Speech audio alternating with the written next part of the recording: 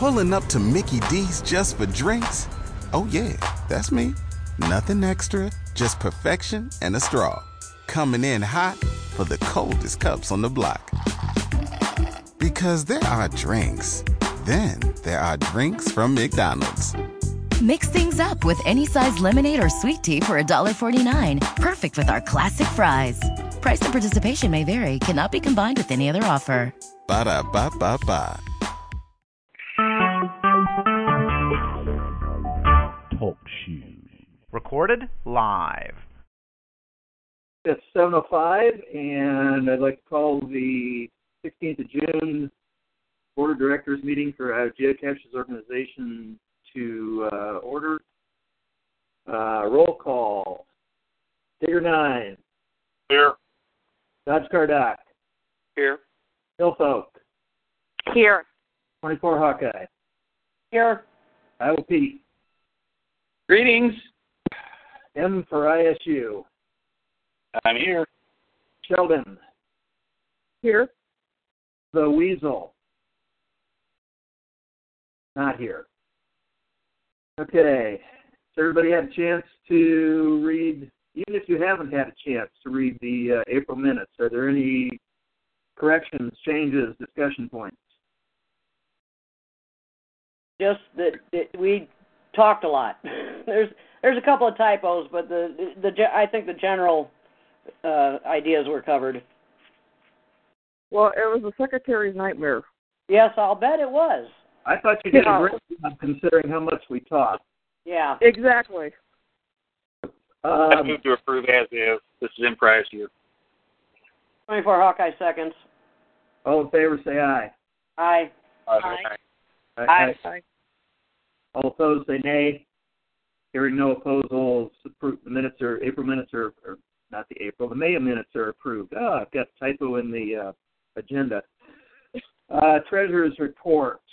Everybody took a look at that, I am assuming. Anybody have any questions or corrections to that? Let's check in PayPal. I'm sorry? What's the check-in and PayPal? Oh, the total? The total between PayPal and checking currently is $5,690.02.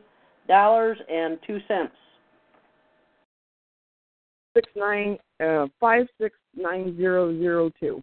Correct. Okay. Hearing no other corrections or questions, anybody have a motion to approve the Treasurer's report? I make a motion to approve the treasurer's report. I would second. Who's second? All in favor, say aye. Aye. Aye. Aye. Aye. All opposed, say nay. No nays. Treasurer's reports were approved. Public comment. Does the public have any questions or comments for the board on the front end of the meeting?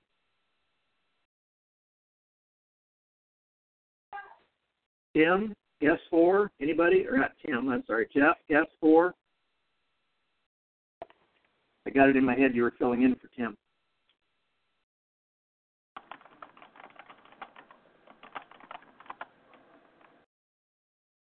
Hearing no public clamor for comment. Old business. Anybody have any old business that I did not enumerate? I just have a couple of comments on a project that we offered to DTC Bears in the Quad Cities regarding the museum project. Dave has worked well with all the museum managers. The project has been published. There are, I believe, 11 caches at 11 separate museums. He provided all of the containers, worked with the museum managers. The cache is published sometime last week. And there's also, Dave put out a bonus cache. He added something in each of the 11 caches to accumulate information to get a bonus cache. I've put a watch list on it, and it seems to have been well received at this point. Dave did a wonderful job in representing IGO in this matter. Very good. There was also, now that you mentioned that, there was also a request from the cashier here in Des Moines to do something for the Clyde Fest. I have failed to find anybody that had time to do anything with that. I'll keep trying. I know their time is probably getting short, but we'll see what we can do for them, if anything. I think the event's not until July, so there's been a little bit of time left before until the end of July. I think it's the third weekend or so in July. Any new business?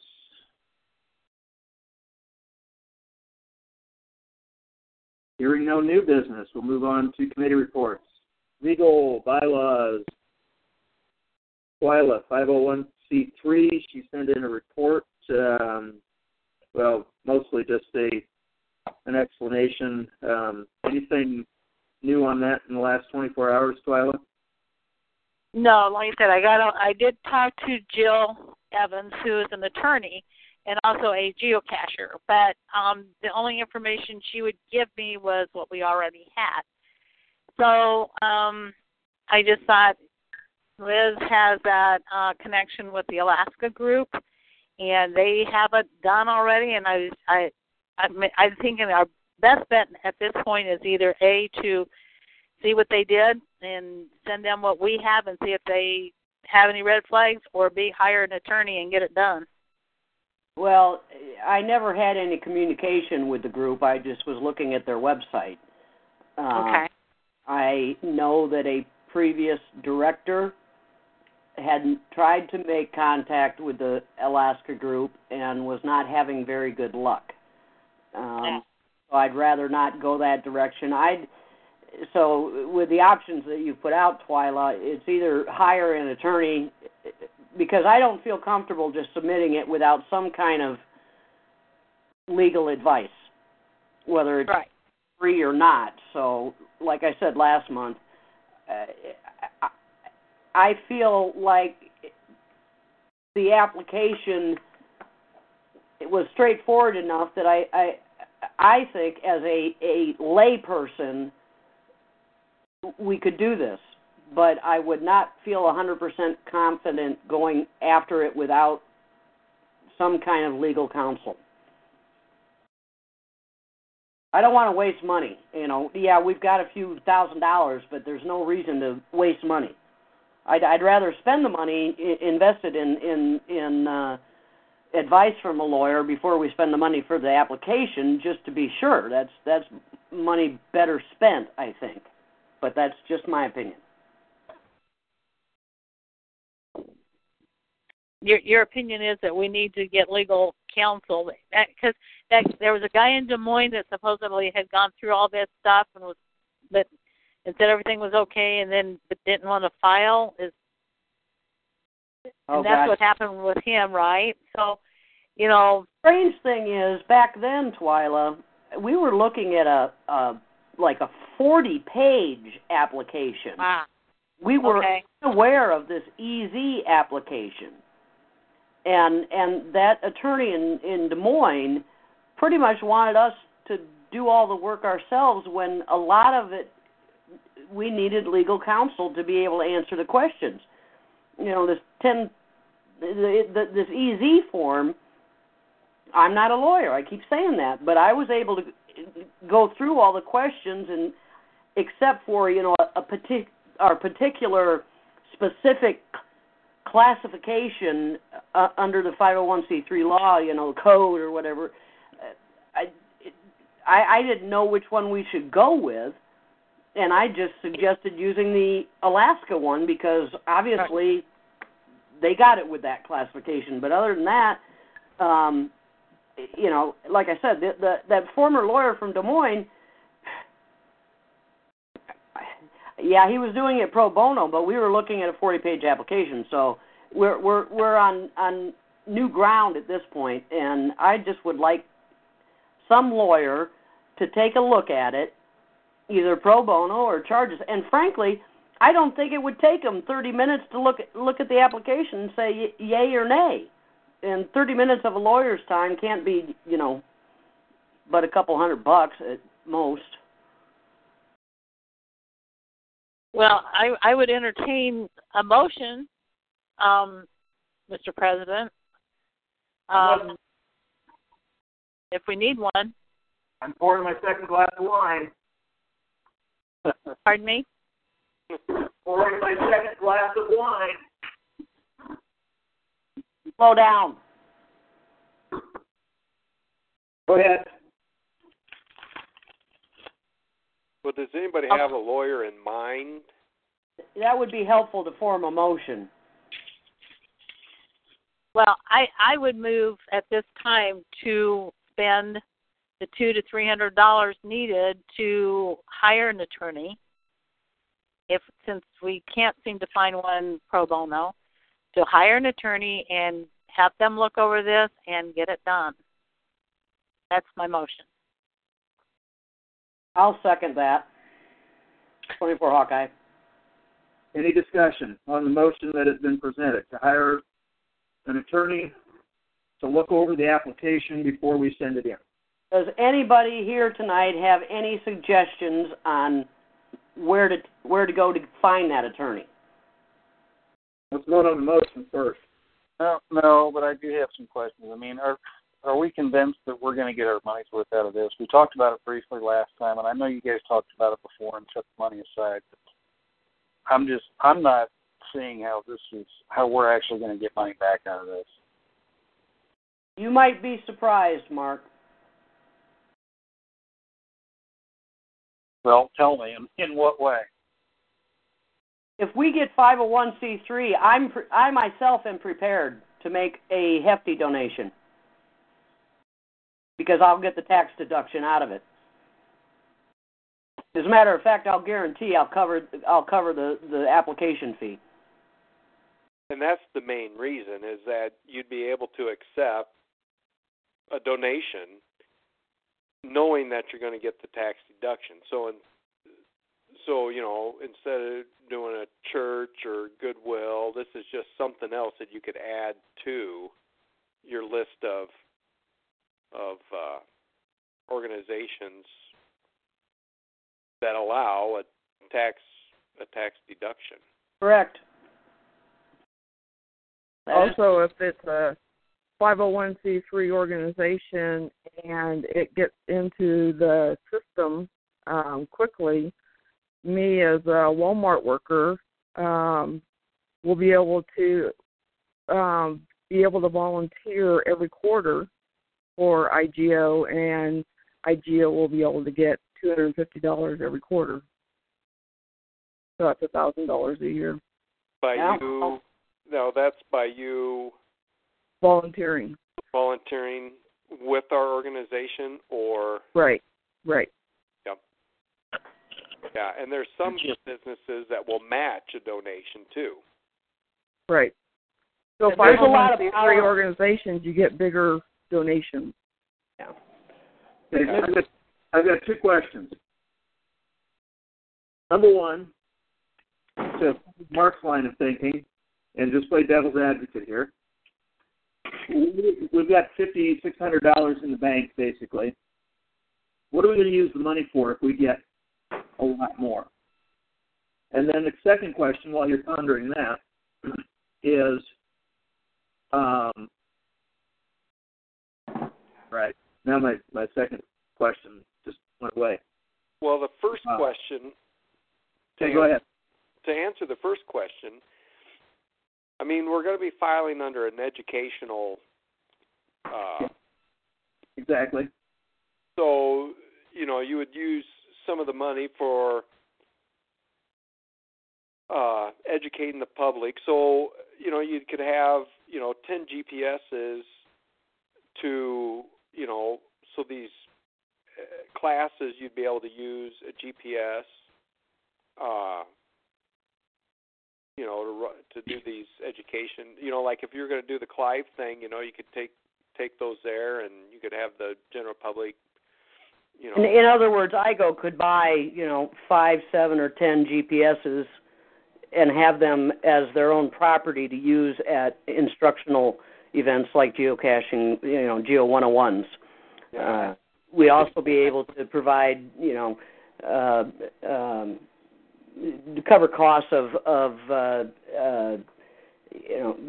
paper supplies and things like that we would when we are sponsoring like a 101 class, that kind of thing.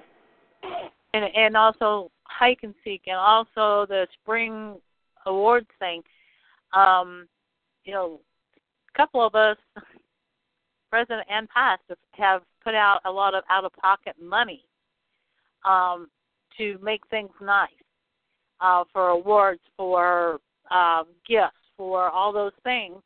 It would sure be nice to not have to do that, so that when we do a hike and seek, the money's covered. If it's going to cost us $200 to rent a hall, we've got it. If it's going to cost us, X number of dollars for the presentation part of it, and I'm thinking Honey Creek part of the time because it's expensive down there, and it would just be nice not to have to worry about that. And what if we just wanted to provide hamburger to cook burgers at a potluck at the hike and seek thing at the end of the day of the hike and seek event? Yeah, I understand that. You're all getting examples of expenses that can be spent. I guess my question is still back to, we know that we're going to increase our number of donations because we're 501c. We have the potential to increase donations because those donations now become tax deductible. We'll have to make sure that we are careful that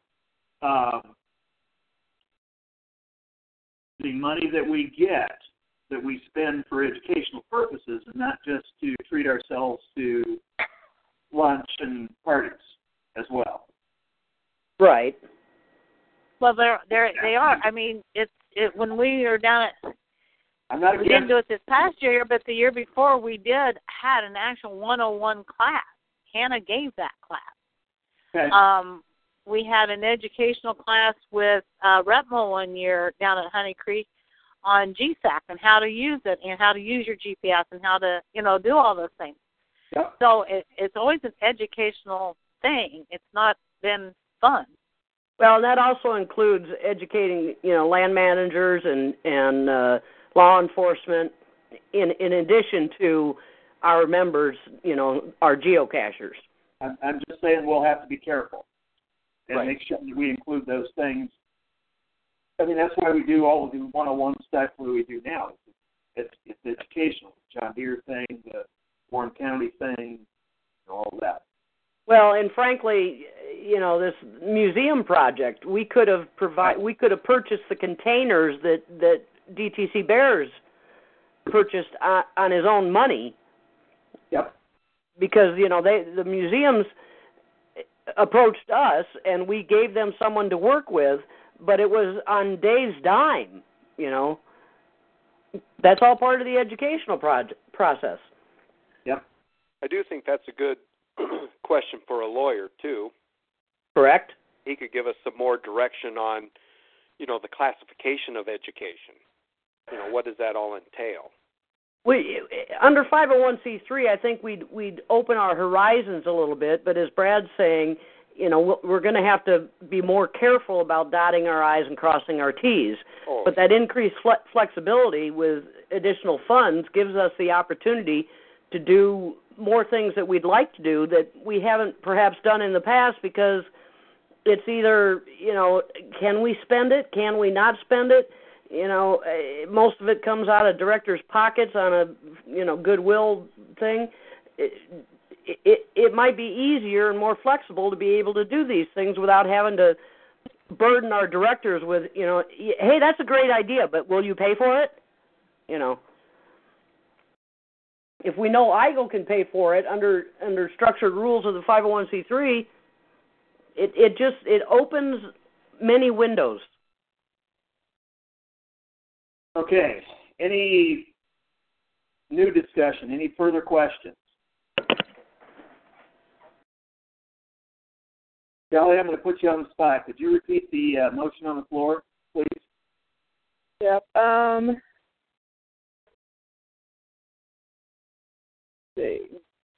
Spend $200 to $300. Need to hire a lawyer. have them look over and get it done. and maybe we shouldn't even put. Maybe I shouldn't even put the $200 or $300 in there. What the motion should be, I would move to contact an attorney to look over our application and for further advice, and submit to the IRS, I guess, and get our 501c3 status with reasonable cost. With a reasonable cost, yes. Okay. Thank you. Thanks for the clarification. Hearing no further discussion. I think we do need to cap that. So that's part of my concern. I don't want to vote for something and I don't know what we're spending. So if you think we can get it done for $200 to $300, I would move to amend that by saying capping it at no more than $500. That's good. Do we want to go that high? I think that's a reasonable number. How much was it? 5. And that was Mark? Yes. Yep. Do I hear a second to that amendment? Dodge Cardock will second that. Okay, let's vote on the amendment let's vote to amend the motion on the floor to no more than $500. All in favor, say aye. Aye. Aye. All opposed, say nay. Passes. So then the motion is to seek out and find an attorney to look over the application at a cost of no more than $500 to verify that and I'm paraphrasing here, we can go back and listen to the actual audio later, to proceed with the 501c3 application. All in favor of that motion, say aye. Aye. Aye. Aye. Aye. All opposed, say nay. Motion passes. I would like to, with your approval, defer the bylaws discussion to the end of the meeting and go through the rest of the committee reports quickly before that. Is that okay with you guys? Fine by me. Fine by me. Yep. Okay. Anything new on the webmaster front, Liz? Nothing more than what I reported. Another quiet month. Okay. You were going to ask Mark about something in regards to, I'm stretching here, I'm sorry, the contributing members and their ability to look at something. Did you get a chance to talk to him about that? He and I covered that either at the Iowa Landmark event or just before it. That was pretty much in place before. We might have tweaked it a little bit. The phone a friend list is now only accessible to supporting members. Okay. If you click on the phone a friend link, as another perk for contributing or supporting members. Yes. Got it. Anybody can click on the link, and you can see coordinates for people that are have listed themselves as a phone a friend. The coordinates may or may not help a non-supporting member, but if you are a supporting member, you also get a phone number. Got it. And as always, that's at the discretion of the person who is putting out their name. They don't have to put out their phone number if they don't want to. Putting yourself on the phone a friend list is 100% optional. Got it. Tim, Cash of the Month, his report, as you all I'm sure saw, was that June was another open month. Everybody, please talk to your friends and email your friends and get them out there and nominate and vote at this point, please. Anything new on the Adopt a Highway front, Mike? Steve and I are working on Lynn County Adopt a Highway. But nothing new to report. I will have a report next meeting. Got it. Hike and Seek 2015. We'll start with 15. Pete, tell us how your group's doing. Good news and bad news. The bad news is we've lost 4 members of the Hike and Seek committee, 3 to family emergency, and 1 to a person who's just decided he's not interested in helping anymore. That puts the group down to 8 from the original 12. We shuffled around a few responsibilities, and I think we'll be able to cover everything with regard to that, so we should be all right there. We've received permission for the poker run caches from all of the COs of these geocaches. The poker run caches are going to be actually caches that are already currently existing. So we're going to be placing a small container inside each of those to set up for the poker run, and every one of the COs has said absolutely not a problem, please do so. We got together for a meeting last month, a little bit after we got done with our board meeting, and hashed out some more responsibilities. We also set up a few timelines to try and see if we could hit targets for getting caches marked and placed. The first target of 100 caches is we're supposed to try and have that done by midnight Sunday night. I don't think we're going to hit that. I think we're right around 60 caches at this point. So hopefully we'll be able to keep pushing forward and get that done. Dinner is all set for Friday. Breakfast is ready to go for Sunday. I just have to build the cache page for the event, and since we're inside the 90-day window, I better get that done, and I'm going to try and make that a priority for the next couple of days. Anybody have any questions or concerns? Oh, I do want to mention another thing, too. Fat Fuzz has submitted a series of requests for sponsorship from a number of the local businesses. He's hit 2 that have come through. One is just a local coffee shop down in the Millwork district of downtown Dubuque. They're willing to be a sponsor. And the Dubuque Advertisers accepted us as a sponsor. They're going to probably just use their venue to place an announcement in their weekly paper describing the upcoming Hike and Seek for free. So that will be a nice little bit of advertising that's not going to cost us anything. I have also submitted an email request to the Director of Marketing for Mercy Hospital in the hopes that they will also accept a sponsorship and provide some extra additional funds for us to get us through. I've also received a permission from the Mercy campus to place a geocache there for Hike and Seek as well. I've got 4 other locations that I still haven't heard back from, but I'm hopeful that I will in the next week. So we're moving forward. It's just not moving as fast as I had hoped. I think you're way ahead of the game anyway. Is somebody going to put a cache at the coffee shop? I think there's actually one just outside it right now, so I think that'll be there and ready to go also. I'm not exactly 100% sure if I know that the lady who runs the coffee shop wanted to have like 5 in her coffee shop if it was possible, but obviously. Well, you could. You could have an Earth cache. You could have a Where I Go, and and tradition. Yeah, I know. Anyway, but we're moving forward, and hopefully everything's going to continue the way we're going right now, and we won't have any other sidetracks along the way. Very good. Hike and Seek 2016. We have at least one submission I forwarded to the rest of you from Story County. And Twyla, how are you doing on the one that you're on your end?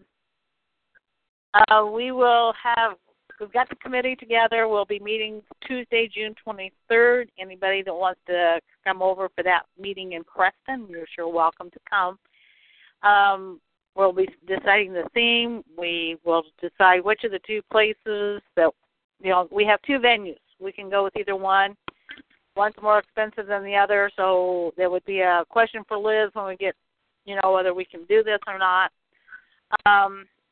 That's a scary. Yeah, well, and Kristen is so excited about that possibility of us being there. The Visitors and Convention Bureau people, they are already on board if we can do that. So it's just a matter now of deciding a theme, deciding the venue, who's going to do the catering, when are we going to have the potluck, if we're going to have a potluck, that type of thing, and hammering out the competition rules. If we decide to have a competition right now, Joel really does not want a competition, but I'm taking that information with me and presenting it to that committee, and hopefully within a day or two after that, Joel will have everything written up and submitted to the board. So hopefully by the end of the month, we'll have our, I'll say our, it's really Joel's, I can take 2016 proposal. 2 questions, Twyla. Kristen is in what county? Union County in Southwest Iowa. Union, okay. And can you privately message me the question that you talked about? About the funding? Oh, funding? Why do you need to talk to me about that? Well, you got the money, honey. So I'll just need to know how much we're going to allow. The one venue, I'll just tell you up front, they want $600 for the weekend, and it's gorgeous, it's beautiful, it's wonderful. Can't think of it'd be a perfect place to do it, but $600. I'm not sure how many sponsorships we could get to knock that price down. The other places that cover what? Pass tags, venue reservation, what? I mean, we normally set a $500 budget. Right, but yeah. Okay, and I'll talk to you about that later too, Liz, when we get a little bit closer, because like you said, there'll be the T-shirts and the tags and the lanyards and everything else. If the whole $600 has to go just to the venue, I'm not real sure this committee is going to want to foot the rest of the bill. You see, and some of that money may have to come up front. This is why that 501c3 would sure be nice to have. Right. So when we get a little bit closer, as soon as we get things nailed down, we will submit it. And Story County would be an awesome place to have one too. So I'm not assuming that we're even going to get it in Southwest Iowa. We'll put together a proposal, and the board will they'll pick. So that'll be fine. My only comment to that is if a certain group wants to host Hike and Seek, and they already have a budget in mind that can be somewhat detailed, I'm sure that there's nothing in writing that says we have to spend less than X or more than X. We only have previous Hike and Seek budgets that we've used before, but I think with reasonable and documented information, I think the IGO board would happily look at any budget that might be proposed, as long as it can be somewhat identified as to, where all the costs are, and if there are ideas up front to cover additional costs. To me, that's a kind of an open-ended thing. Especially, it would change if we got 501c3. Okay, so but that's all I have, Brad. So. Okay, so what should our response be? And maybe I'm going to answer my own question. So our response to Josh for the Story County thing should be, we would certainly entertain your proposal, but at this point, you need to flesh it out more with venues and people, and I don't know, what other details does he need to provide other than just, hey, I'd like to do this? Well, I think a proper response would be, we would be happy to entertain a proposal from Story County, and it would be extremely helpful if you can provide additional ideas on venues and activities, etc. And offer to we've got a document somewhere that says, this is a general guideline for what we look for at Hike and Seek. Offer that to him. Where is that document? Oh, gosh. It's buried somewhere in my files. Everybody got a copy, I think, shortly after Hike and Seek last year. Does anybody remember getting that? I mean, we got kind of an outline. And that was the whole thing, but I can't find it either. I have got to go through stacks. I thought I put it in a file. That's labeled Hike and Seek. Who did that come from? What's that? Who did that come from? I put one together. And I can't remember. Was it either was it? I thought it was Brad or Jim or somebody got something via Scott Mills.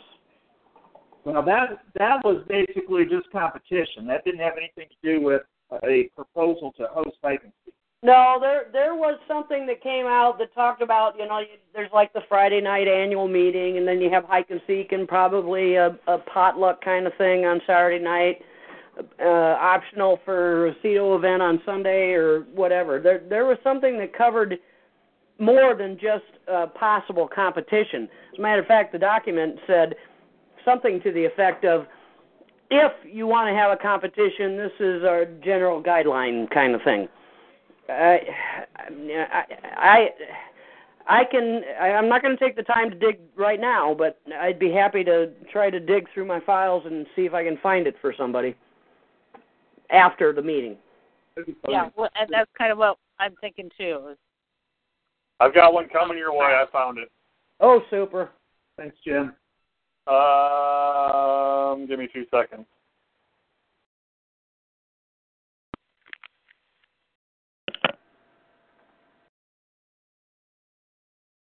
Okay, so when they get distributed, I'll forward that on to Josh, or at least look at it before I forward it to Josh, and tell him this would be great. Here are some of the things you need to look at. Would love to see you submit a formal proposal on behalf of Story County Geocachers or whatever your organization is. The more detailed, the better. Yep, got it. Okay. Finance and fundraising. Liz, anything new other than what's in your reports? Nope, we still have a few calendars left, but I think the calendar project served its purpose, even if we don't sell anymore. We had a 150% return on investment, and that's pretty darn good. Also want to mention to anybody listening or those who may listen to the recorded meeting at a later time, the 6th annual IGO path tag is now in stock and available for sale through the IGO store. Good. And that takes care of the path tag discussion. Anything else new on the store, Liz? No. Okay. Nominations. Shelley. How are we doing there? We have 1, 2, 3, 4, 5, 6, 7, including that includes me. We have Mark Kayla, Mark Freed, Boardwalkers, Leslie, Crowling, Chris Rowling. Yeah. GM Rich, Marcia Richwine. Yep. Lyle VP, Lyle Van Barrow, and Doc 29, and of course me. So we have all those people that agreed. They've all agreed. Run. Do what? All those on the list have agreed to run? Yes. Okay. And so I'll be putting it on IGO tomorrow or Saturday, and then they'll be introducing themselves on the webpage. Very good. Excellent. 2, 3, 4, 5, 6, 7 total? Yep. Anything new in land management? Okay, I guess takes care of that. Anything new in land manager relations, Twyla? Nothing really new. Like I said, we had a great event down at Lacey Keosauqua. They are already asking when the geocachers are coming back, and they're wanting to know if they can do an annual event or maybe come down twice a year and do this. the Friends group at Lacey Keosauqua brought in coffee and hot water for tea and cocoa early in the morning when we got things set up.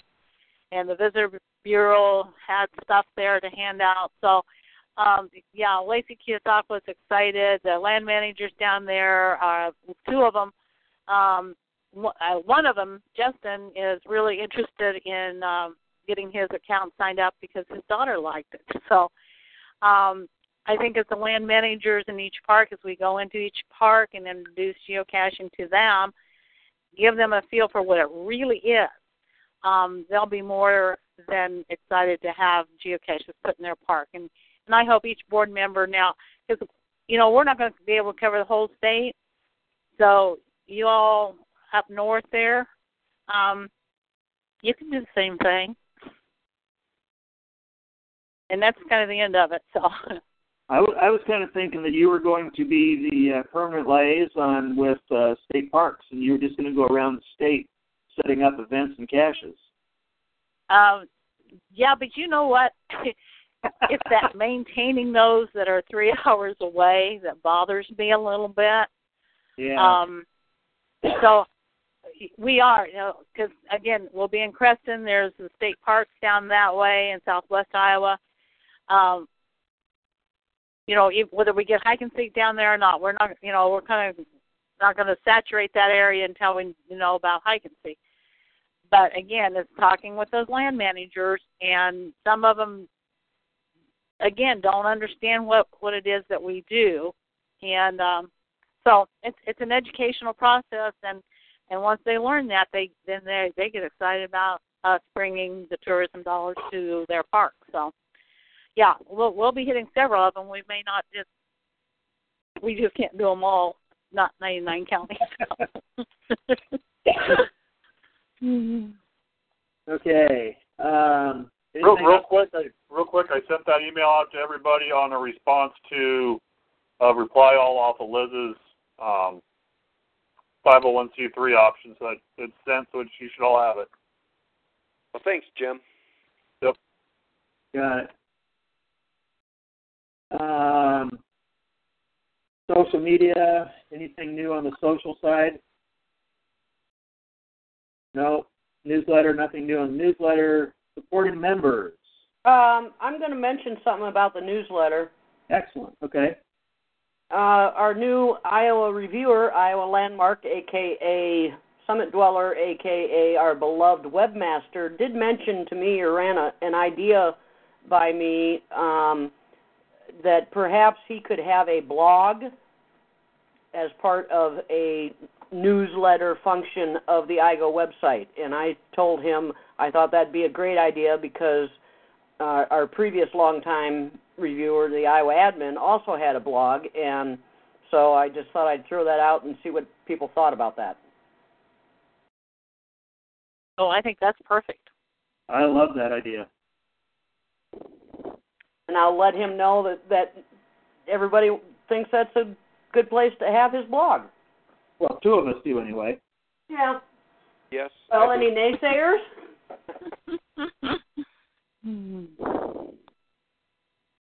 Okay. Very good. Supporting members, you got your Magic 8 Ball out, Liz? Yes, I just did it because I saw it coming up on the agenda.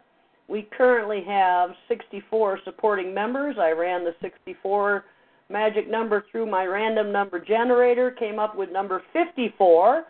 For those that want to check the supporting member list that I sent out with my committee reports, number 54 is none other than Shelley Williams.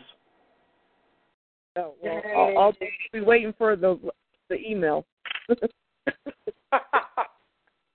Will you now? Yeah.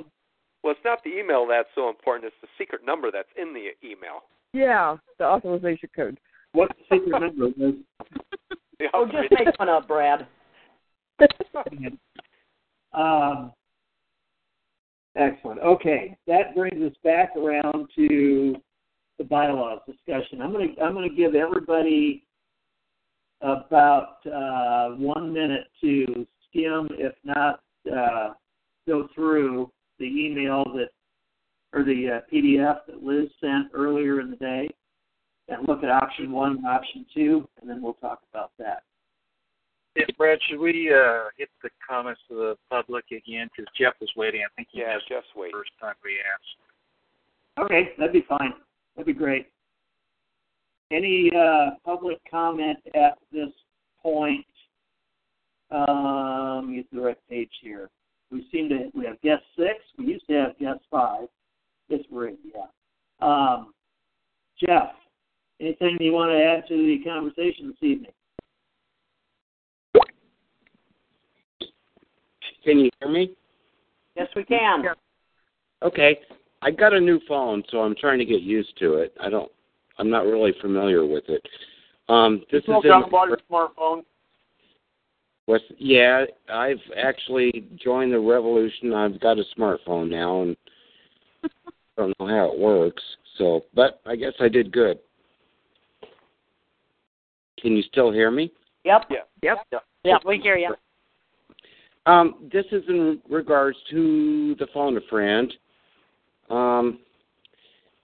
Back when I was on the IGO board of directors in 2006 as treasurer, I think it was 2006, we thought that phone a friend would be a good idea because we were trying to draw more people to the site. And it did. So people could actually go to the site and put their name on this list, and the list got larger and larger and larger, and people would be able to download this list and put the phone numbers in their phone. And it was a really good thing. But now this list is only available for supporting members.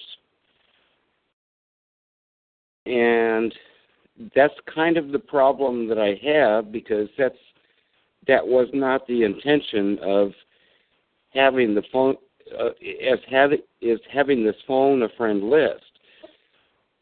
So now, as a non-supporting member, which I am right now, but I probably won't be soon, the people that have signed up for this cannot view the phone numbers, which makes the list totally useless.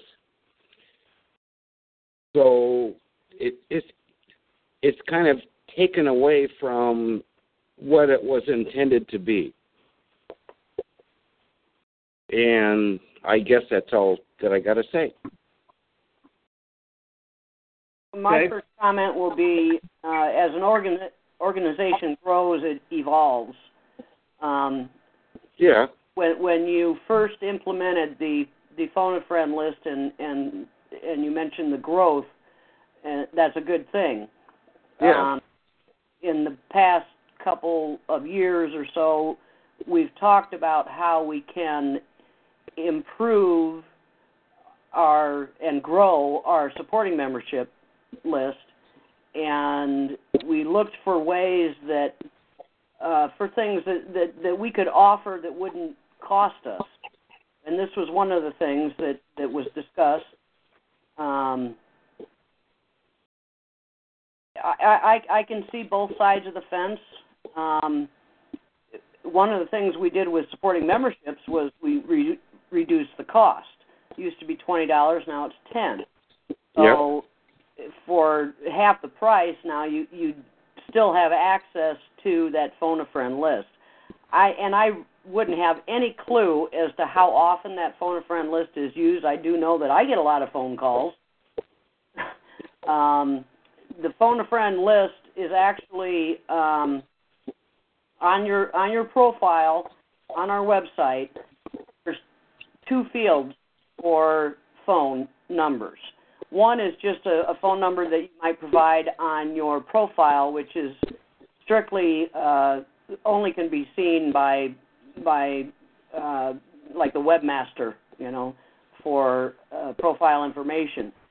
The other field is where you opt in voluntarily to offer your phone number to the phone a friend list, and that's, as I said, it's strictly optional. So in previous discussions with the board, we thought that was something that we could offer as a no cost to IGO benefit to our I'm welcome to other discussion and viewpoints. Well, Liz, you mentioned that there was how many, like 64 supporting members, and I believe there's about 140 people on this phone-a-friend list. So what about the people that are on this phone-a-friend list that have contributed their phone number with the expectation that they're going to be able to pull up the phone numbers of all the other people, and now they can't? That's not how it's set up. It's not, you do not have to add your phone-a-friend number to this list to be able to phone a friend. You're offering your phone number to be a phone-a-friend. Okay. Right, but what Jeff is saying is he's offered his number, so all these people are going to be calling him to ask about his caches, but then he doesn't have the opportunity to call back. Exactly. Who's on the list, and he can call them back at another time on their caches. And that's the same theory as, being a premium member on geocaching.com. If you're a premium member, you can generate pocket queries and do some other things that other people can't do. It's the same concept, And like I said, we can change it back, but the board will have to talk about it and say, okay, we'll give it back. Okay, let's do this. Jeff brings up a really good point. He brings some historical perspective to the reason for the creation of the phone-a-friend list. I would suggest that we have this as an item of new business in our July meeting. Everybody take a few minutes to think about this over the next month, and we will bring it up and we'll discuss it. And if somebody makes a motion to change the current policy, we'll vote on it. Does that seem reasonable? Yeah. Very reasonable. And, sure. And one last thing that I want to say is, why should a non-supporting member provide this information if it's not going to benefit them? Providing the information as providing your phone-a-friend number? Yes. I'm going to go ahead and provide my phone-a-friend or my number, but I can't see anybody else's. But the phone-a-friend list is something that is provided as a feature for our entire membership base. Sure. It's not intended to get that particular person who's providing a phone-a-friend phone number any benefit. Well, shouldn't everybody that provides their information have the information of everyone else? Would that be reasonable? Yeah. Can I ask you to do one thing for me? Actually, two things.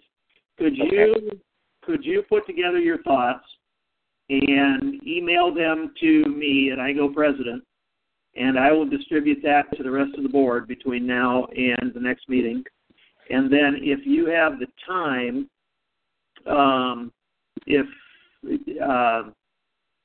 to attend the next meeting as well, if we have any questions or if you've got any further comments at that point before we vote on it, would that be something you could do for us? Sure. That'd be great.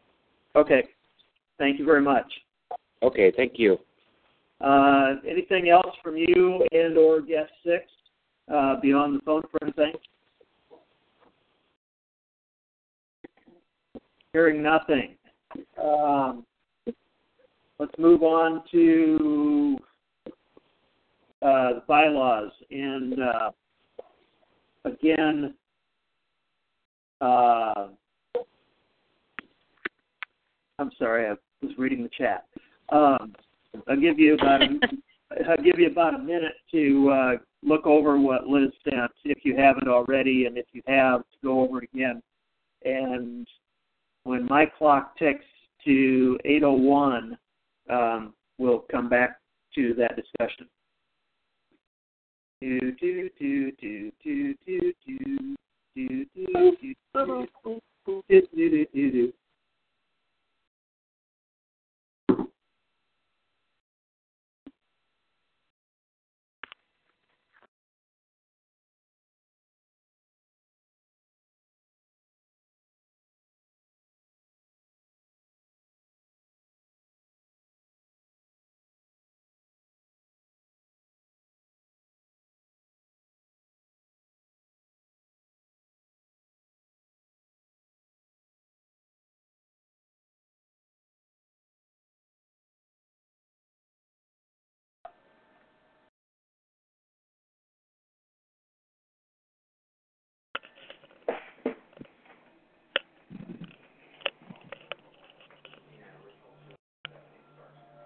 Alex, is the time up?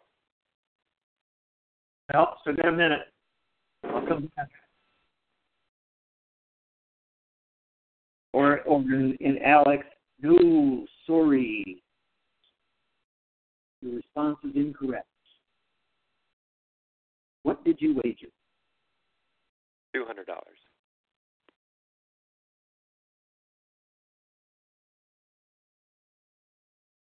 $63,000 lead and you only wagered $200, you're a loser.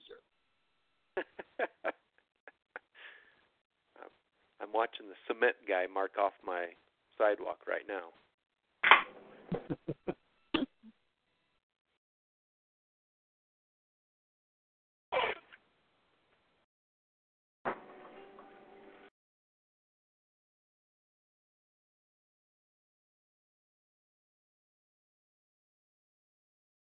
Okay, my clock says 8:01. As a point of clarification, from the minutes, we voted on last meeting the changes that were made, revisions dated 14th of February 2015, and that was approved. I don't have that in front of me, but basically, I think that is option number one. That was what was voted on and approved last meeting. Also, last meeting, we decided that if we wanted to further tweak that, we might have a meeting in between now and then to further clarify. I'll open up the floor for discussion on option one versus option two. Well, since I sent out the email, I guess I should start. I have to say that I personally have some reservations about what we agreed to at the last meeting. I understand that we did agree to it, and that's pretty much, it's in stone without any other changes. However, what we have in stone does talk about an electronic voting for e-board not less than 1 week prior to hike and seek. And that's one of the things we have not really nailed down is the election of the e-board. And I am concerned about a smooth transition with old and new directors, old and new e-boards from year to year. And I think what we've got in place, what we approved at the last meeting, still allows for a little bit of confusion or lack of smooth transitioning.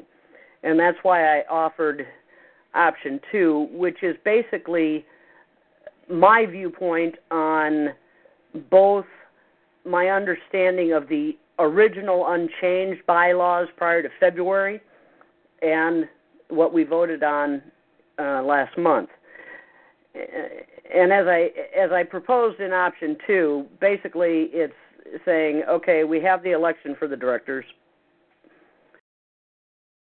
The election is confirmed by the secretary. The new directors are notified, And between that point and hike and seek, we work on nominations for the e-board.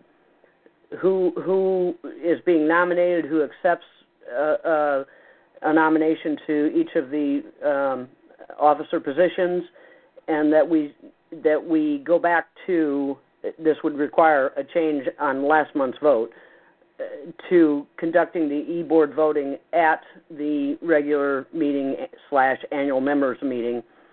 I also suggest that with this problem that we spend so much time on regarding when do we seat the new directors, I suggest that we open up that meeting at Hike and Seek to the first order of business is to seat the new members. That makes them eligible to vote. Then we open up the e-board voting via secret paper vote to an independent third party. We conduct our business. That third party tabulates the votes, and at the end of the meeting, the outgoing president or the current president I won't say that. The president at the time coming into the meeting will announce the results of the e-board election. And the reason that I provided these two options, the first option obviously is, I hope, is a general and accurate description of what we've discussed to this point.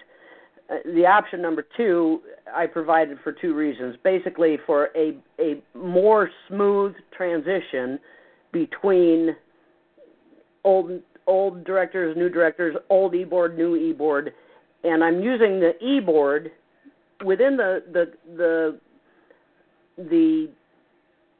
logic of how the bylaws were originally written for our 501c3. The e-board is going to be the glue that gets that smooth transition, a successful smooth transition between old and new. Also, the other point that I made,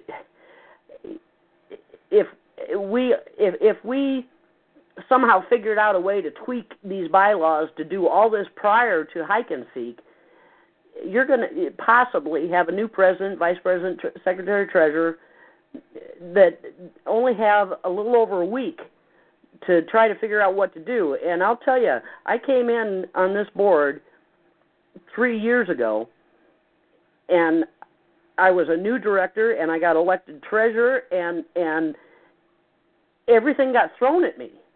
It's like, hey, you got to come over here and count money.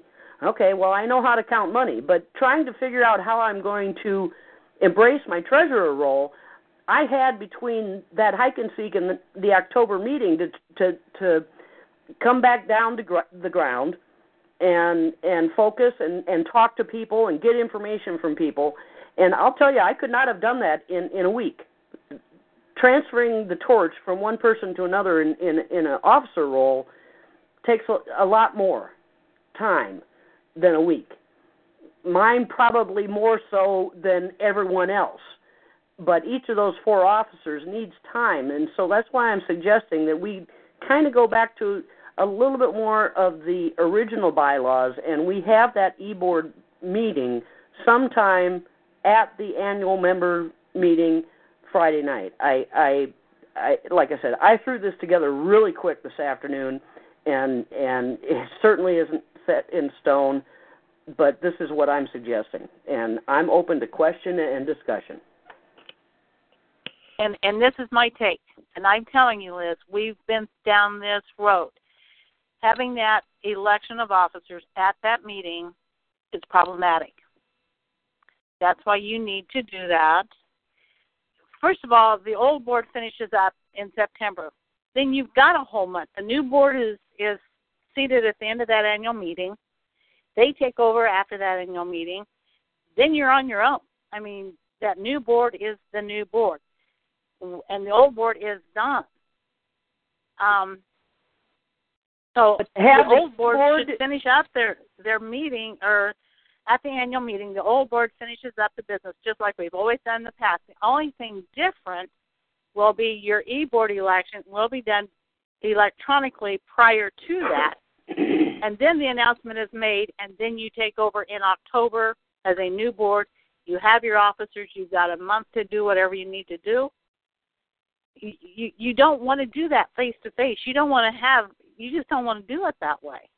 Well, That's why that discussion in the past. I'm not saying do it face-to-face.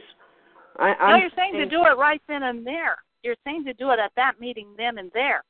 You don't want to do that. You don't want that headache, as in the past has proven to be nothing but a nightmare, especially for the secretary. I'm telling you, it's a nightmare. And you want to have this done before hide and seek. You want to know who your new e-board is going to be. They will be introduced at the end of that meeting. Like in September, Brad should conduct the business meeting. We, as the old members going out, I'm not running. I will have no say in your e-board election, nor would I want to. That's that. The new board's being introduced, just like we talked about. The new board will make their election of officers. At the physical meeting in September, you will have our annual meeting with the old board concluding the business. In October, the new board is on their own, and you have your officers. You know who they're going to be. They're introduced at that physical meeting in September. It shouldn't be complicated, in my opinion. Yeah, I think part of it, Twyla, is with all the discussion last month, I wasn't even certain where we locked out. So I think part of this was that we thought that it was the new officers conducting the meeting in September, which I didn't agree with, but that's not what the document said then, as Twyla just explained. So, No, it has always been, always been, since we had to do this. When Richard Booman first started working on this whole process, and the bylaws by Susie were written down, and we had to have this physical, face-to-face meeting of the membership in order to even apply for the 501c3. That's why this is how this all came about. When I came on the board, none of this was even out there because the pursuit of the 501c3 thing was not being done. It was always on the agenda, even when I came on the board 8 years ago, whenever it was. So I'm just saying, when we did that under Richard, the physical meeting in September, that was the end of the board's tenure. We were done. The new board started in October. And for those of you who didn't attend those hike and seeks, when we were all sitting up front trying to nominate officers in front of the whole thing, it was uncomfortable. It was awful. It was absolutely awful. And Twyla, that's what I'm trying to say here is the nominations and doing all that, we can do that ahead of the game. Absolutely, and you should, and do your voting before, and do your voting. At hike and seek by secret, silent, paper ballot to a third party, independent. You could be the person we submit all the votes to. No, absolutely not. Not or having no more of that. Someone like you, someone who's not on the board anymore. Yeah. But that's why you do it through Mark or the webmaster or his cohort. And you need two people. You need two people willing to verify that vote. And that's why, I always suggested Mark and whoever he would pick as his cohort. But you need to do that electronically prior to hike and seek. That needs to be taken care of, be done with. The only problem with that, Twyla, is the discussion we spent so much time on last month is the description of seating of the new directors. What I'm offering do that at the very end of the meeting on Friday night. That's your annual meeting. You seat your new directors. Your meeting's done. Friday night, you're done. You seat your new members. Well, you seat your new members, but how can you seat new members if they've already voted on e-board a week prior? That's the problem, is the wording of seating of the new members. My option is saying, hey, you notify the new members that they're on the board. We have email communications. We build just like Shelley reported. We've got 7 new people to run for the board this year. They've all been notified. They'll all get added. We can do the same thing with the e-board. Once the new board has been elected at the close of the 14-day window, email communications to build a nomination list, and then we have a paper ballot ready and available for the new board members at Hike and Seek at the beginning of the meeting on Friday night. You submit your paper ballot to that third-party independent people, and they tabulate the votes while we conduct the rest of the meeting, and at the end of the meeting, the e-board is announced. There's no secret meeting. There's no separate meeting of the directors. It's done while the regular board meeting is being conducted. And so the people that are counting the votes and they're off the site doing that, they're missing out on the meeting. Oh, I think they could probably be there. Well, I'm just saying. I mean, if you're assigning them a job, so and not that I guess you know what, I really don't care. You guys just do what you want to do. Move to me at this point. Let's back up. It really is. Let's back up just a step. Okay, reading from what we voted on and approved last month. Officers of the corporation shall be elected annually by the board of directors electronically no later than 1 week prior to the regularly scheduled annual meeting. Then we go on into specify 2 neutral parties, conduct an audit for voting in the event of tie, blah, blah, blah.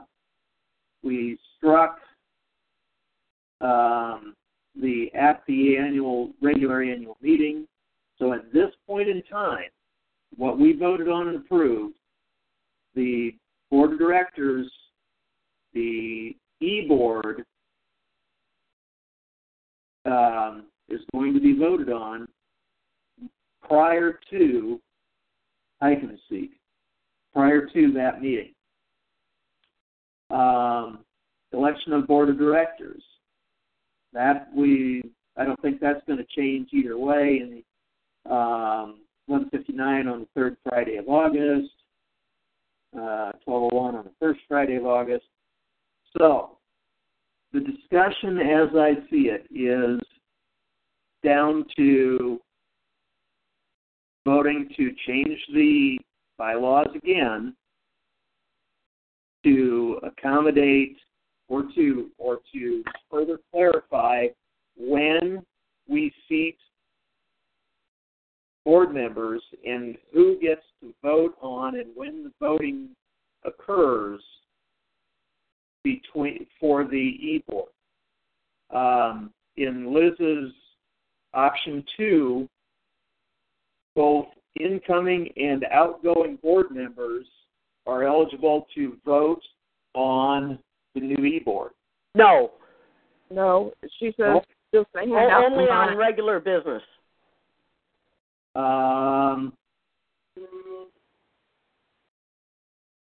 Accepts nominations, a confirmed list. The new board should, in keeping with both outgoing and incoming directors, will conduct the regular annual meeting. The regular annual meeting, not the e-board election. Right, but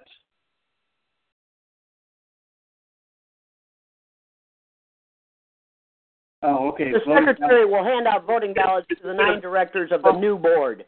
Okay, what you're proposing in option 2 is that the entire board go into a separate room to vote on the e-board during the middle of the annual meeting.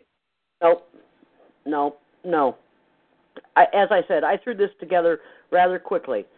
I am suggesting that the very beginning of the meeting, we open the meeting, we seat the new directors, the secretary hands out ballots to the 9 existing new board members. You are to be prepared to fill that out quickly and hand it to the third-party independent tabulator. We move on and continue with our business of the meeting. They will be tabulated during our meeting and will be given to you, Brad, to announce the results at the end of the meeting, and the new e-board will be announced. So if we know a week ahead of time who the new board is, and everybody knows, the new board knows, the old board knows, why do we need to wait until the annual meeting to have them vote on who the new e-board is?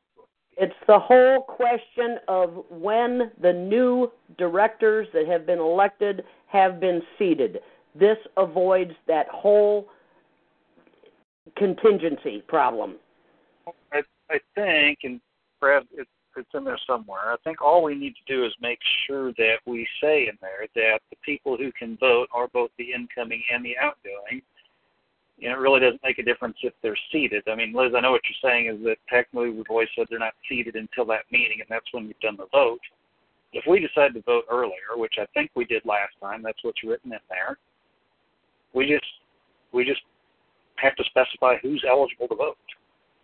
Even though they're not officially seated, that we're saying the new incoming members can cast a vote for the e-board. Well, and that's the other little tidbit that I haven't mentioned yet. I spent time, again, as I said, reading the bylaws for the umpteenth time this afternoon, and those bylaws mention many times about doing this, that, and the other thing at this point in time, and if it can't be done at this point in time, it should be done as soon as possible thereafter. There is no reference about any of these functions we're talking about tonight being done in advance of said specific date. That is my concern. These bylaws were built by an attorney. There's no option available in any of these bylaws to do things in advance of any set specific date. It's all as soon as thereafter. Or is there anything that precludes that? We're talking about moving everything up in advance of all this stuff. We're changing the bylaws to a point where we don't know if it's legally right or Robert's Rules of Order right. That is my concern. And that's all I'm going to say.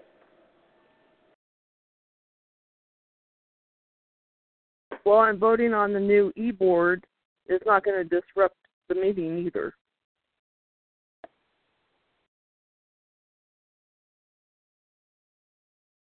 I'll entertain a motion. I make a motion to use option 2, where we give the new directors on the board paper ballots for them to vote for it and give to the third party, and have it announced at the end of the meeting before we adjourn. 24 Hawkeye seconds. Any discussion on the motion? So at the beginning of the meeting, the old directors are in charge of the meeting. Then after the meeting's adjourned, the announcement is made, and we have a new board. No. At the beginning of the meeting, the new directors are announced and seated. Okay. Any attending outgoing and incoming board members will participate in any business to be conducted throughout the meeting. At the end of the meeting, the new e-board is announced and the torch is passed. All right. It's like explain that to me again, because again, who's running the meeting? We added 5 more directors to the board until the end of the meeting, and then 4 of the directors, hopefully 4 of the directors, get off the board, and the 4 new ones get back on. So you're going to have any business that's going on at that annual meeting. At that point in time, Brad's still the president, right? Correct. Right. And then any business, everybody's going to be voting. Anybody who wishes to participate, any outgoing? No, you can, well, you yeah, if you can't just make that wishy-washy, Liz, either. No. If you want to fine-tune things, you've got to be very specific. No, as Jim said in last month's meeting, and this is point 4 in option 2, in keeping with the 7 to 15 directors rule, both outgoing and incoming directors will conduct the regular annual meeting. We will have less than 15 directors. Twyla, if you're there and you're outgoing and you want to voice something during the meeting, fine, say something. Or just sit there and abstain. But I just don't have a vote, right? I yes. don't have a vote. Yes, you will. Everybody has a vote. You're still on the board. You're still on the board until the meeting is concluded. At what point do we seat the new directors? At the very beginning of the regular meeting. So, if that's the case, then, and I haven't read the bylaws, and I don't think there's anything in there to define this, but the question needs to be asked, when the new directors are seated, do the old directors then become, for lack of a better word, extinct? We talked about this at last month's meeting. Jim pointed out that we can have... We can have, but that doesn't mean that we do have. So at what point... My theory on that... Listen to me. At what point do the old directors no longer have a vote? That's not specified in the bylaws. It's always been assumed that the old directors no longer have a vote when the new directors do.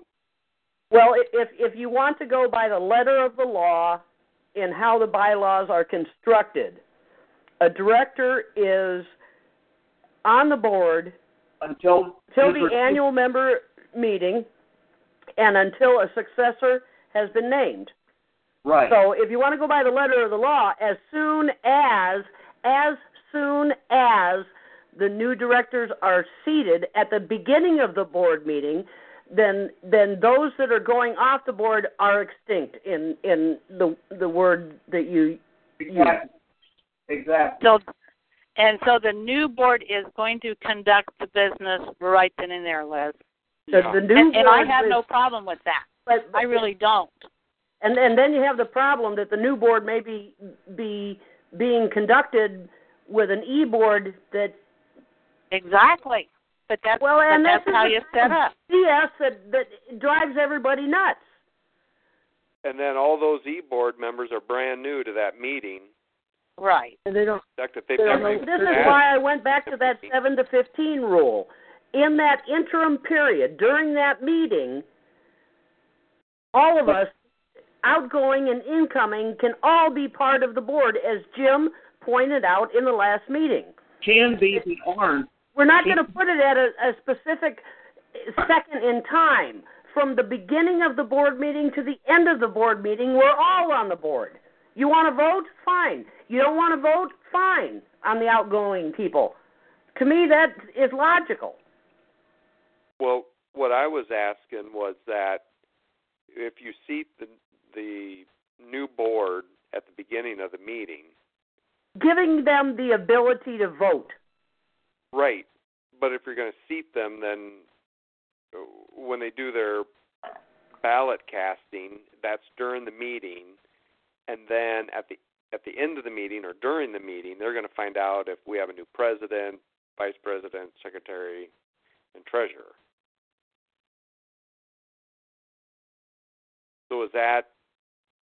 So who's conducting the meeting? Because if you're casting the ballots during the meeting, then it couldn't really be the new people coming on, the potential new people coming on.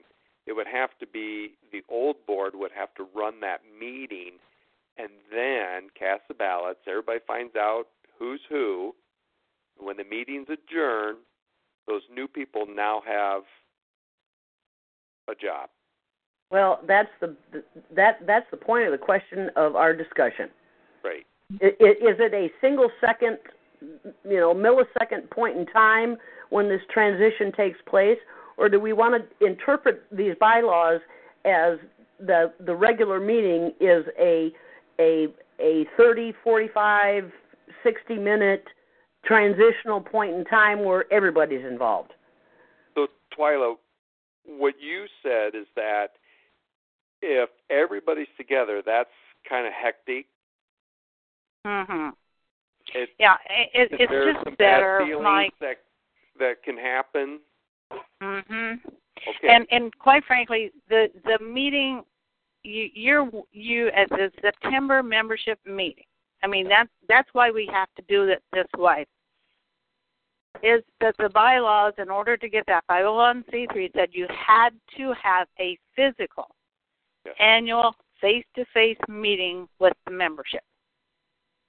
I mean, there was just no way around it. Okay. Right. Okay. So we decided to do this around hike and seek time, which would be the best time for the full membership to get together. Would be all now, so always in the past, the old board conducted the business meeting, and usually it's not a big deal. It's kind of, we're not going to bring up any new business. If there's any old business, it's going to be probably not much. Okay.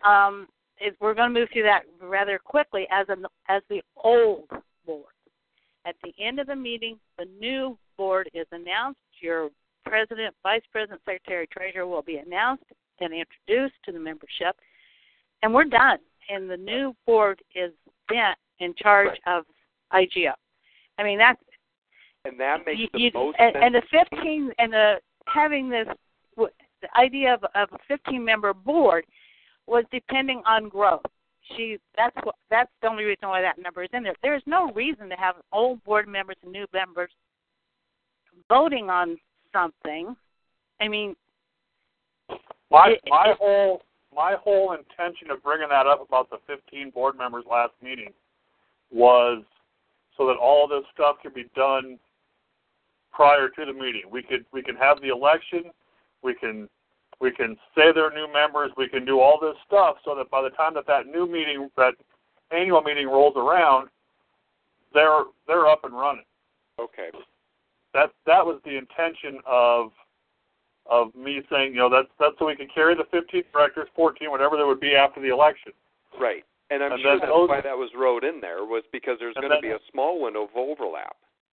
Right. That way the new people coming in and the current people that are still on the board can vote for their e-board prior to that meeting, know who that e-board is going to be, and all that stuff can be done. It can be done electronically. It's sent to Mark. It's sent to Chuck E. Cheese. It's sent to whoever it goes to. Yep. And then all that's taken care of before you ever get there, and then at the annual meeting you can seat them at the beginning of the meeting. And everybody knows what's going on. There's no confusion. There's no uncomfortable face-to-face, I'm mad at you because you're mad at me, and all this whole stuff that goes on at that is eliminated. Okay, so Jim, and then September's meeting, it starts and it's the new board. Okay, if I may interject one real quick thing here. Section 4.3 of the bylaws says, actually it's about the fourth sentence. Each director shall hold office until the annual meeting of members and until the director's successor shall have been elected, qualified, and seated at the annual members' meeting. Now, whether that happens at the beginning of the meeting or at the end of the meeting or at this point is up for discussion, but that one particular sentence seems to preclude us from doing it before the meeting, and certainly seems to preclude us from having old members and new members at the same time, because each director shall hold office until have been elected, qualified, and seated. So you can't have two sets of office. You can't have two sets of directors at the same time. At least that's the way I read that sentence. Yeah, that's the core of the problem that we're facing and discussing. And Brad, that was section which? 4.3 of the revised minutes or revised bylaws that we voted on as of February 14th. That was the last that this was written.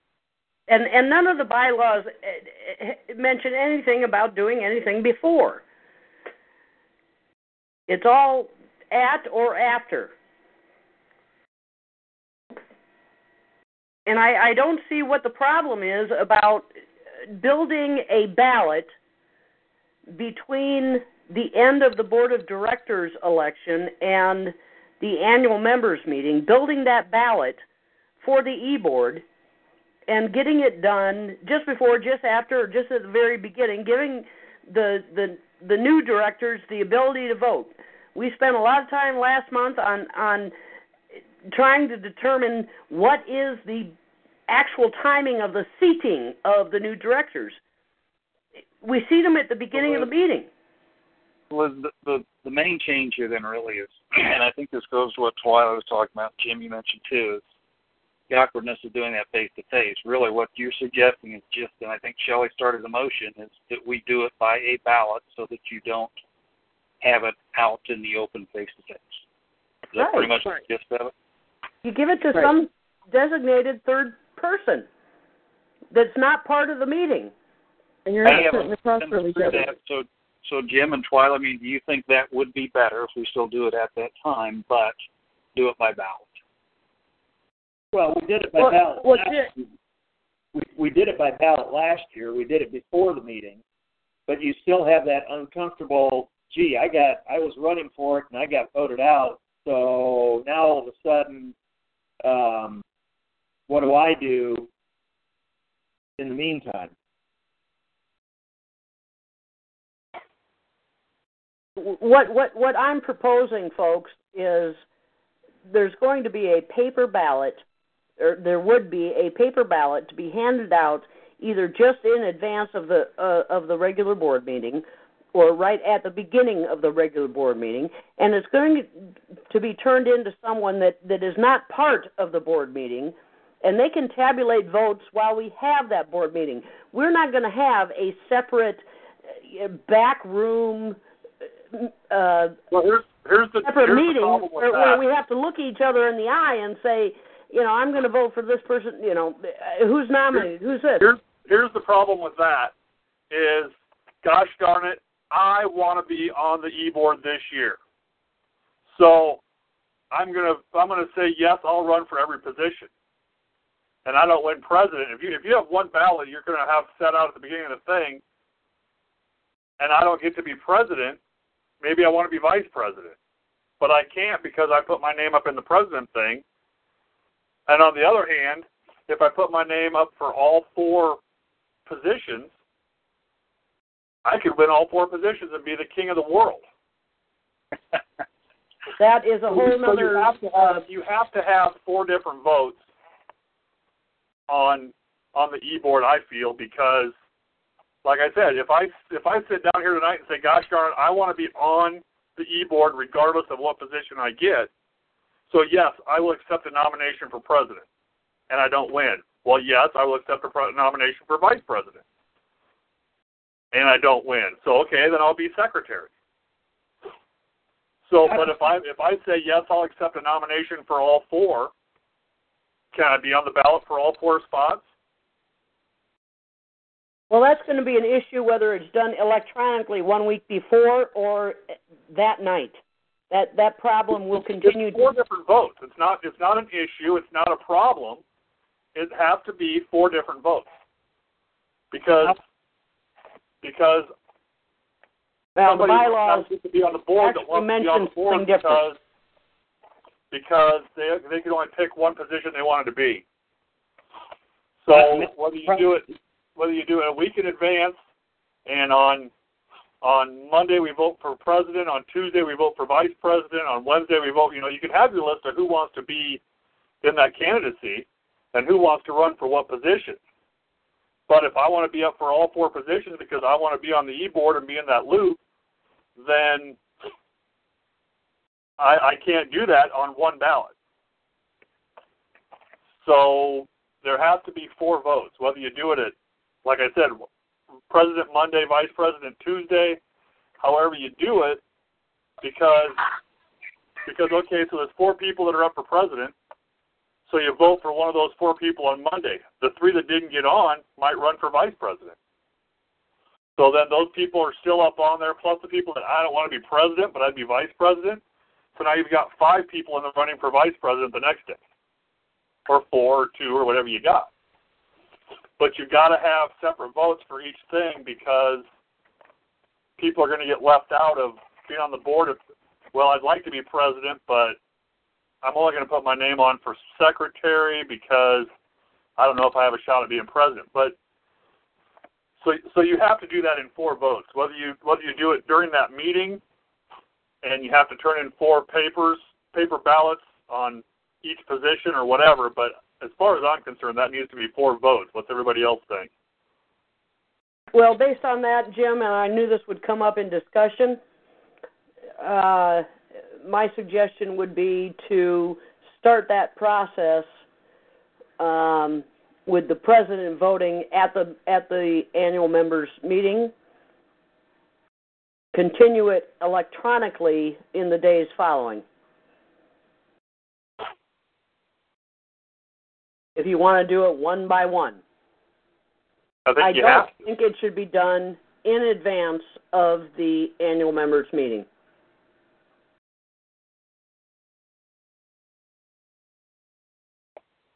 We can elect a president that night, and we'll move forward from there. Well, that's fine, but like I say, I think it needs to be 4 different votes. Whether you do one that night, it doesn't matter. But like I say, what's everybody else think? Has anybody seen the chat window? Yeah. Yeah, I'm reading it now. I have IGO members, and Jeff, I think have the IGO members vote. Well, and Jeff, you're talking about board of directors. The IGO membership has not, according to our bylaws, the membership itself cannot vote for the E-board. Correct. That the board votes for their own officers. Yes. So it's 2 separate meetings, as has been. Right. Yeah. Well, and that's basically what we were proposing, or what we were going for when we voted last month. We were going to do the first meeting a week prior, and then the second meeting was the big meeting with everybody.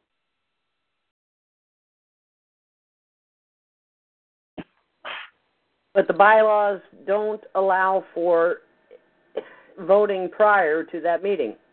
Right.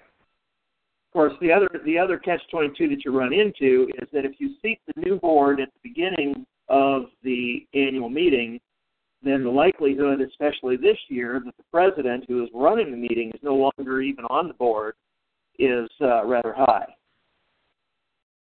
So then who's running the meeting? That's why the outgoing president needs to run the meeting. Well, but if he's no longer on the board, how can he run the meeting? That's that transitional 30, 60, 90-minute moment in time that we're discussing. It doesn't allow for that. For a smooth transition. Right, but the bylaws don't allow for that. No, the bylaws state that election, if it's not conducted at the regular regular annual meeting / annual meeting of the members, it should be conducted as soon as possible thereafter.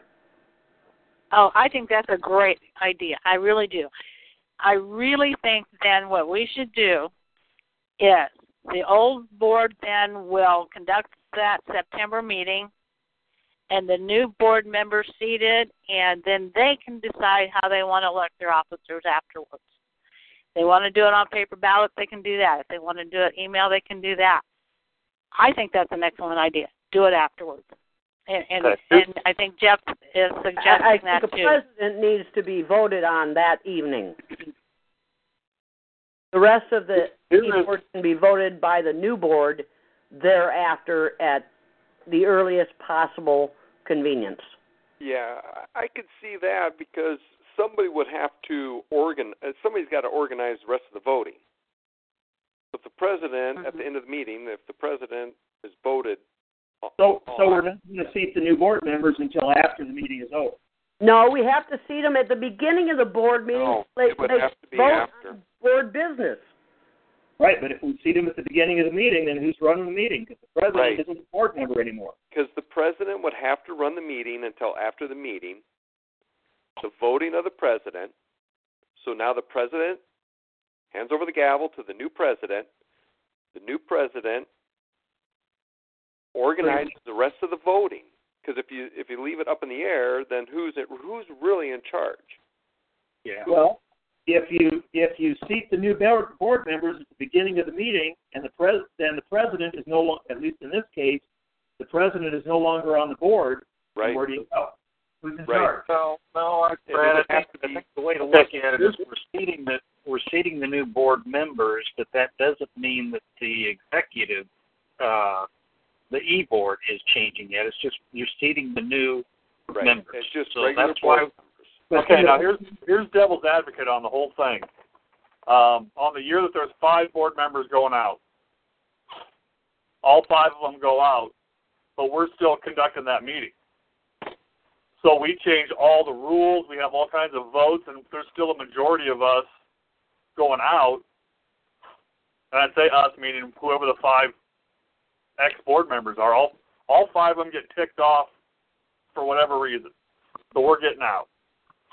So at that meeting that we're in charge of in front of God and everybody, because we're still in charge of it, and we're still able to vote if we choose to, we change everything. And then we say, all right, thanks for letting us be on your board, and walk off. And the new board's got to scramble with a whole bunch of new rules that got voted in and changes that were made because you're letting people that are leaving that may or may not be disgruntled are going to change stuff how they want to change it. So I think it's got to be set before, just as a safety net for the new people coming in. Yeah, they could do that. And that's a rare occasion. That's not going to happen. Right. Yeah. That could happen before. But it's always a possibility. Right. And that could happen the month before. We could make a motion today to give us all $1,000. No, we can't do that. Oh, we can't? No. We can't pay the full. That's in the bylaws. Okay, that's in the bylaws. It's a donation. Is there a motion on the floor? Somebody remind me. Yeah. Billy made a motion. Okay, so the motion on the floor is option 2, if I remember correctly then. Being reminded. To pass out the ballot. And good. Shelley, why don't you reread that back to us? I made a motion to pass out the ballot to the new board members and to vote, taking them to the third party, and then the votes would be tabulated and then announced at the end of the meeting.